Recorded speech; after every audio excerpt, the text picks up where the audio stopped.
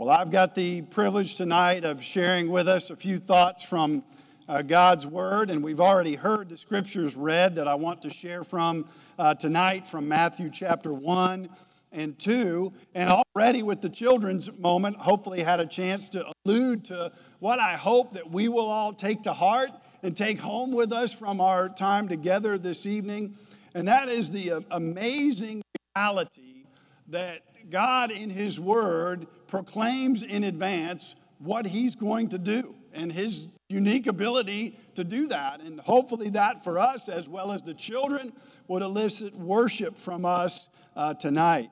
It's interesting, throughout the book of Matthew, there's at least 40 direct references from Scripture, like quotations of Scripture, plus a number of other places where things from the Old Testament passages, Old Testament Scriptures are alluded to and referenced. And if you just, read the Bible in a cursory way and don't slow down and realize what that means, you really miss part of who God is, part of God's dramatic character. And tonight, all I'm going to do is focus in on the four main places in Matthew chapter 1 and 2 that the Lord does that, where we just read them. You saw them probably on the screen here. They were indented quotations in every case, I think, referencing what God's Word says throughout the Old Testament. And they're from different passages, each of them. One's from Isaiah, one's from Micah, one's from Hosea, and one's from Jeremiah.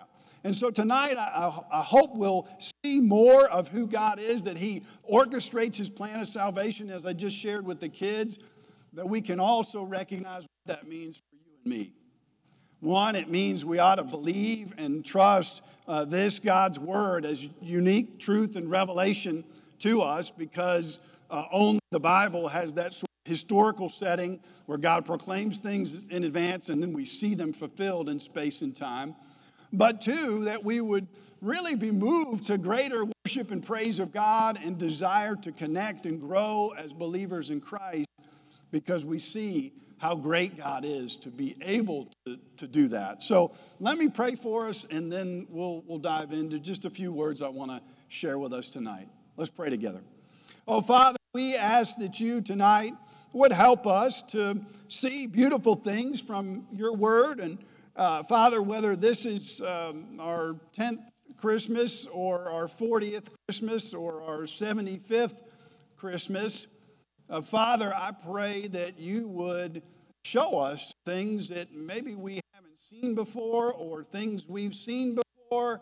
You would push into our hearts and minds, into our souls in ways that you would work and we would be blessed. And we pray this in Jesus' name. Amen. A remarkable athletic coach who develops a winning game plan, utilizing all the skilled players on his team and anticipating the moves of the other team.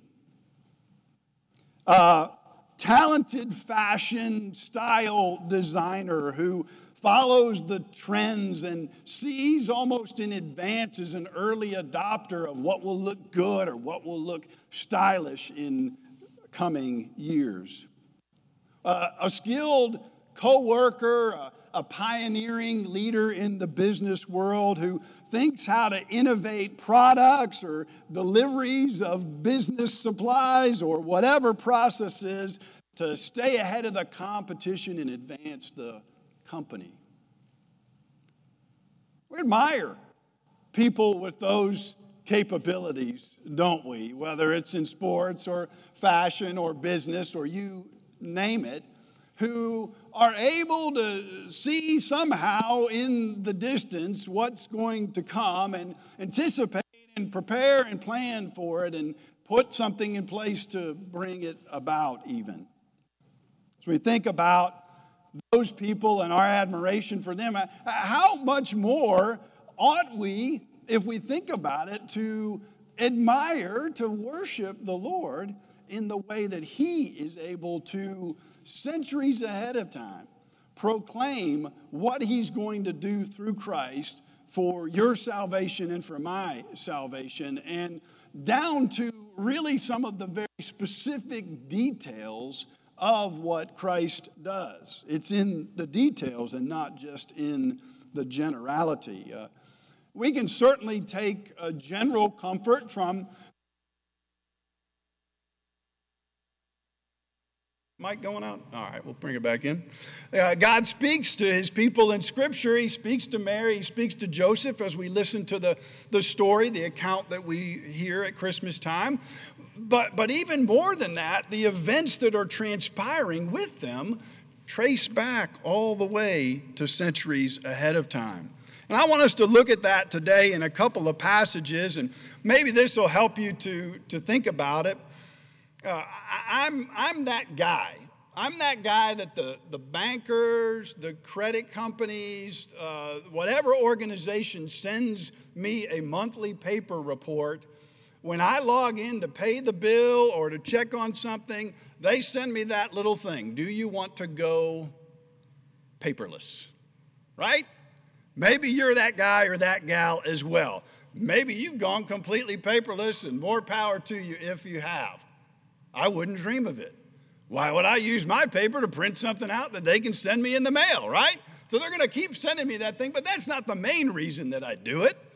The main reason is I've got a copy, a hard copy of what they say the bill is or what the investment report or bank account says that I'm supposed to have in it. I've got it in hand. It tells me, and it's a record of what's true and what's accurate, the bill that's been paid, the charges that have been made, the investments that have matured, whatever. God's word in some similar fashion is that as well. It's a record or recording ahead of time of what God says he's going to do. And when you think about it, he didn't have to do that. Jesus could have come into the world and accomplished what Jesus did for our salvation, come fully God, fully man, be of infinite value because he's God, and also take our place, the payment for sin that we deserve, and be the righteous one that we cannot be for us. Could have done all those things without necessarily having to be predicted or prophesied in advance. But God had a purpose working through his Old Testament people, and that purpose is for all of us today to be able to have affirmation, confirmation of the powerful things in his word and the truth of those things. Now, if you're a skeptic here tonight, and there may be some here a bit skeptical about this book, whether we can believe this, there's a lot of things I would love to help to share with you about why you and I should and can build our life soundly around God's word revealed in the scriptures. I can be happy to talk and answer any questions. I'm not bothered by people offering challenging things. But one of the things you'd say when you see these prophecies would say, well, wait a minute, that's kind of a circular argument. It's in this book, and then there's another passage in the book that talks about it. So, how does that really work? Well, interestingly enough, in the 1960s, 1970s, they actually dug up physical copies. Are called the Dead Sea Scrolls, and there have been other copies and records of the scriptures, but they dug up over in the Middle East there, around Jerusalem and Israel, they dug up copies of many of the Old Testament passages. So they're actual physical, and they can date those, and they know that they were in place, they were written hundreds of years before the events that take place in the New Testament that Jesus completed. So one of the things I hope we'll see tonight, and maybe you are a skeptic, maybe you sort of doubt these things. I come from that sort of perspective and background, is that maybe there's a little more to this. Maybe there's a little more truth here. Maybe there's a lot more truth here than I might immediately assume or have always assumed. And then there's this interesting passage that's really relevant for all of us here tonight, whether you consider yourselves a bit skeptical or not. Hebrews chapter 2 says this about the message that Christ proclaimed. The message that Christ proclaimed. It says, therefore, we must pay closer attention to what we have heard, lest we drift away from it. For since the message declared by angels, sounds familiar at Christmas time, proved to be reliable, and every transgression or disobedience received a just retribution. Sounds sobering, because it is supposed to be sobering. We're accountable for what we hear. How shall we escape if we neglect such a great salvation? It was delivered first by the Lord. It was attested to us by those who heard, while God also bore witness by signs and wonders and various miracles and by gifts of the Holy Spirit distributed according to his will. This book of Hebrews tells us, boy, if these messages that came from angels and so forth were significant, how much more should we listen to the message of Jesus himself and the reality of who he is in our lives? You know, when we think about this prophetic truth of God being fulfilled in Jesus' work of the incarnation, it's not only something to really convince us of Scripture, but it also is something tonight to meet us right where we are. You say, I don't really have all those doubts, and I'm fine with believing what the Bible says, Pastor, but I'm really struggling with like who I am in life, what my purpose is. I'm struggling with feeling discouraged because I know I've let other people down. I know I've let the Lord down. I'm struggling because I'm just wrestling with hope and joy, and maybe have had some losses this year that have been some setbacks for me. I think this reality that God is planning and predicting ahead of time what Christ has done, if God does that with that big thing of Jesus coming into the world, can't we also trust that he's mapping out and has a path and a plan for you and me in our day-to-day lives, even in the things that we view as setbacks and struggles and we have troubles getting past, that God's even in the midst of that. In fact, he's even in the midst of our own sin and the times that we clearly turn away from him. So let's take a look at these passages today and see how maybe just glancing at a few of these verses would help to encourage us tonight and strengthen us in our faith. Isaiah chapter 7, verse 14 is the passage referenced in Matthew 1:23. I'll read these to you. You don't need to look them up, but if you have a Bible handy and want to look at them, you're more than welcome to. I suppose that'd be fitting since we're talking about God's word being fulfilled. But it says here, as we read earlier, behold, the virgin shall conceive and bear a son, and they shall call his name Emmanuel. Emmanuel. Now, obviously, this is a prediction, a prophecy ahead of time of what would happen with Mary and the means by which our Lord would come into the world in this miraculous way.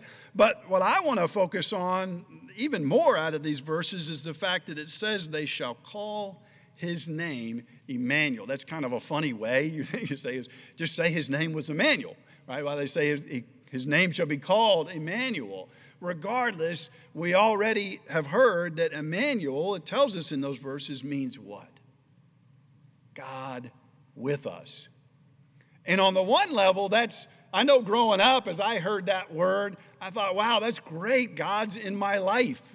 All right, God's omnipresent. He's everywhere. Well, that's true, but this passage is saying a lot more than that. It's saying that when we entrust our life to Christ, when we give up on our self-rule of our own life and say, God, I want to yield my life to you, and I know I've turned away from you, and I'm so gracious that you have forgiven me and shown me grace through Christ, and we yield our life to him either for the first time or on a daily basis, we are having an opportunity to experience God being with us in the sense that he's for us. He's got our back. He's watching over us. Romans 8 is one passage that comes to my mind as I think about this. Romans 8, verse 31 and following says this. It says, what shall we say to these things? If God is for us, who can be against us? He who did not spare his own son, but gave him up for us all, how will he not also with him graciously give us all things? Goes on to describe Jesus' sacrifice and his sacrificial love. So people tonight, I hope you'll take encouragement from the fact that this prophecy is given long ago. It confirms what God predicted and God said would happen, but it also reminds us that God is with us. He's for us. He's in our lives and loving us, even in the places where it doesn't always feel that way. Matthew chapter 2, verse 5 proclaims these words from Micah in the Old Testament. One of the Old Testament prophets, the minor prophets as we call them, just because they're shorter, not because they're less significant. And it says this, says, "And you, O Bethlehem, in the land of Judah, are by no means least among the rulers of Judah. For from you shall come a ruler who will shepherd my people Israel." You ever read this verse? You ever slowed down and read it? I've heard it all my life. And we've used these verses for a year or two in the service. I never have slowed down. I'm not kidding you. I've never slowed down and been perplexed. What is it talking about when it says, "O Bethlehem"? That's a place, right? It's a city. "And you, O Bethlehem, are by no means least among the rulers." The city is not the ruler, right? It doesn't name a king there. Anybody ever else thought about that and sort of scratched your head? What's going on? Well, I don't think it's as complicated as maybe we would want to make it. Think about it today. If you had the TV on this afternoon, Buffalo beat Chicago, right? Now, did everybody in Buffalo up in New York plow through the snow and drive on over through those cold temperatures and arrive in Chicago and put a pummeling on all the 8 million citizens or 10 million of Chicago, the city of Chicago? No. Buffalo beat Chicago because they had two teams, right? Football teams that played each other, and those two teams represented the cities that are handed with. That's the way we talk even today. Buffalo beat Chicago. Well, Buffalo didn't beat Chicago. The teams beat each other. And so when we think about Bethlehem, of course, it's this place that's predicted that would be the birthplace of Jesus, and it was not an otherwise significant place. So it's reminding us here of the fact that God uses the weak things and the small things to redeem. But I heard this week as I read the second part of this verse where it says, "For from you shall come a ruler who will shepherd my people Israel." I don't know that I've ever heard this either before. It's very interesting. The passage of Scripture elsewhere where it says that Jesus was born, he's wrapped in swaddling cloths and laid in a manger. You know that region around Bethlehem? There were sheep, of course, as shepherds and their flocks and so forth. You know what a lot of the sheep were used for in that particular region? Some of y'all have been to Israel, probably know this better than me. They were mostly used for the sacrificial system of the Old Testament, the sacrificial sheep that would be offered up. And the cloths that they would wrap those sheep in before they would be brought to the sacrifice were the robes from the previous year. I guess they would slice them up of the priests who would offer the sheep, and they would wrap them. So when the Bible says Jesus, this little baby, was wrapped in these swaddling cloths, these pieces of fabric, and laid in a manger, it's not just your typical scene of a mother taking care of a child and keeping the baby warm. It certainly is those things. It's so much more. It's prophetic about the role that Christ would play to shepherd his people, as the Bible says in John 10, that he would give his life for his sheep. Powerful things predicted far in advance. Two more I'll mention quickly, and then we'll close. If you look at Matthew chapter 2, verse 15, it quotes Hosea, another book of the Old Testament. It's interesting. It's a book. Hosea is a little bit of a tough one to read. It's got Hosea as the prophet, and his wife is named Gomer, and Gomer keeps turning away from her relationship with her husband and repeatedly does that. And Hosea goes after her again and again and again. And in that way, Gomer is symbolic of you and me and our propensity to turn away from God in all sorts of ways and not to follow him. And as we read that then and think about these verses in Hosea and this passage in Matthew 2:15, where it says, "Out of Egypt I called my son," just a short little sentence there. It's reminding us that God is calling his people out of Egypt. He's rescuing them. He's delivering them. And maybe we can think about it this way. Jesus is going. Why does it matter that Jesus goes off to Egypt and then comes back? That's kind of a funny little thing to add into the story. All this other drama going on and children being killed and all this sad things and then all these awesome things like shepherds and so forth. And by the way, he went down to Egypt for a little while and then came back. Well, what's that about? Anybody lost your keys lately? Anybody lost your phone lately? Anybody like Chevy Chase lost a gift that you bought 2 months ago and you put away somewhere, and now like you got to wrap it up today because tomorrow's the big day? And where is that gift? Is it up in the attic with dust on it somewhere? I can't find the gift. Well, if you're like me when you were little and you would lose stuff, what did your mom say to you when you lost something? Retrace your steps, right? Go retrace your steps. Go find it. Go back the path. You're like, if I could retrace my steps, I'd have already found it. But yes, okay, I'll retrace my steps. Well, that's what Jesus is doing.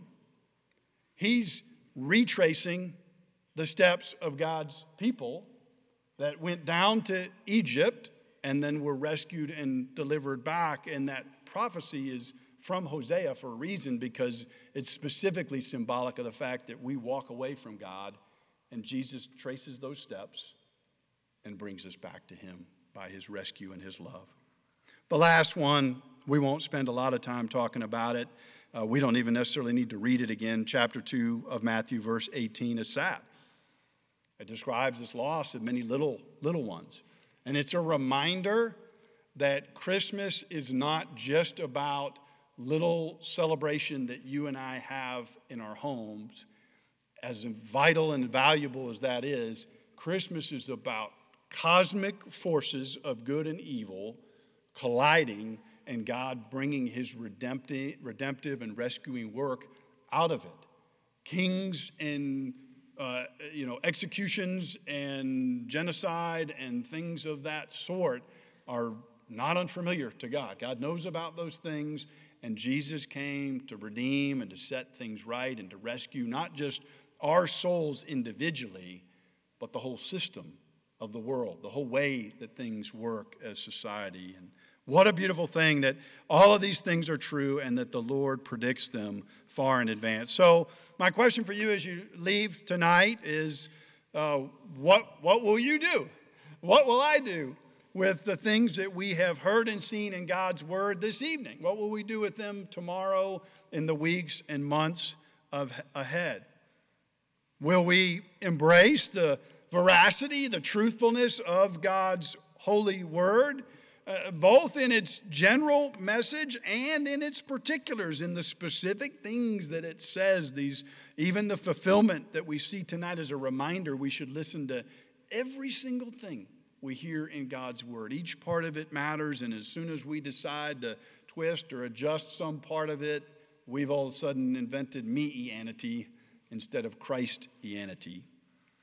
More than that, will you and I embrace the message of the Bible and see the beauty again afresh that this God we worship sees and knows? He's a God of providence in advance, all that he will do in such a way that God can predict down to the very details, centuries ahead, what will happen with his Savior. And will we take encouragement from that for the tough places in our life? And lastly, will we recognize, if God's working this plan of redemption for Jesus, that he's graciously inviting you and me into that redemptive story and find our place in it through regular life of worship in the church and connection with small groups and serving in that way, and even putting ourselves under the accountability of the shepherding of a local church body? Will we respond in those ways?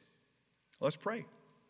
Oh, Father, we praise you tonight that we can see these marvelous things about you, and we praise you for your word, for the way that we can turn each page of it and see in each chapter and each sentence your hand. I ask, Lord, that you would give us eyes to see and ears to hear that tonight, especially with this Christmas season and this message of the incarnation and work of Christ. And we pray this all in Jesus' name. Amen.